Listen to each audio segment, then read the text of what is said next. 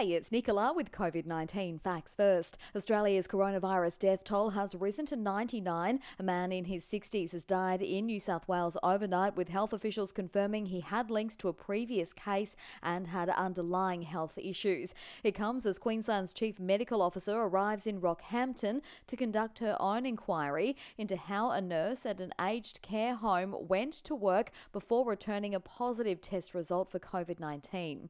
There's currently just one active case of the virus here on the Sunshine Coast.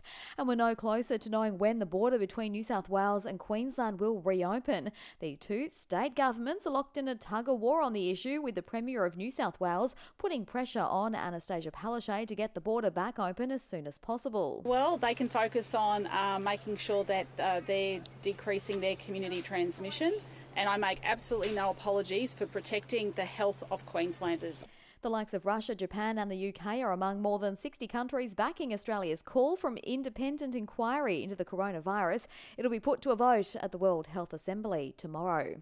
Authorities are still searching for a fisherman who fell from a trawler in rough weather about 80 k's off Point Arkwright at Coolum early this morning. Crew members from the trawler spotted the man in the water, but he vanished soon afterwards. Water police and a helicopter have been searching the area since about 4 a.m. And the operator of Maleny-based wedding venue Weddings at Tiffany's has launched a petition in conjunction with Sunshine Coast Hinterland Tourism to try and save thousands of jobs and the industry, which pumps more than $55 million into the local economy each year.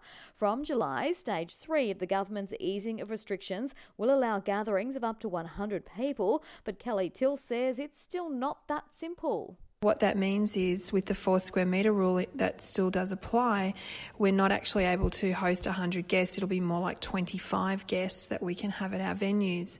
That's not only extremely disappointing for the couples who've obviously got their closest family and friends invited to their weddings, but it's also financially not viable for any of the wedding venues in Queensland to continue to operate that way for any sort of foreseeable future. The petition to be presented to the state government includes a number of steps that could be put in place for special exemption. They include taking guest temperatures, contact details, and ensuring they've downloaded the COVID Safe app.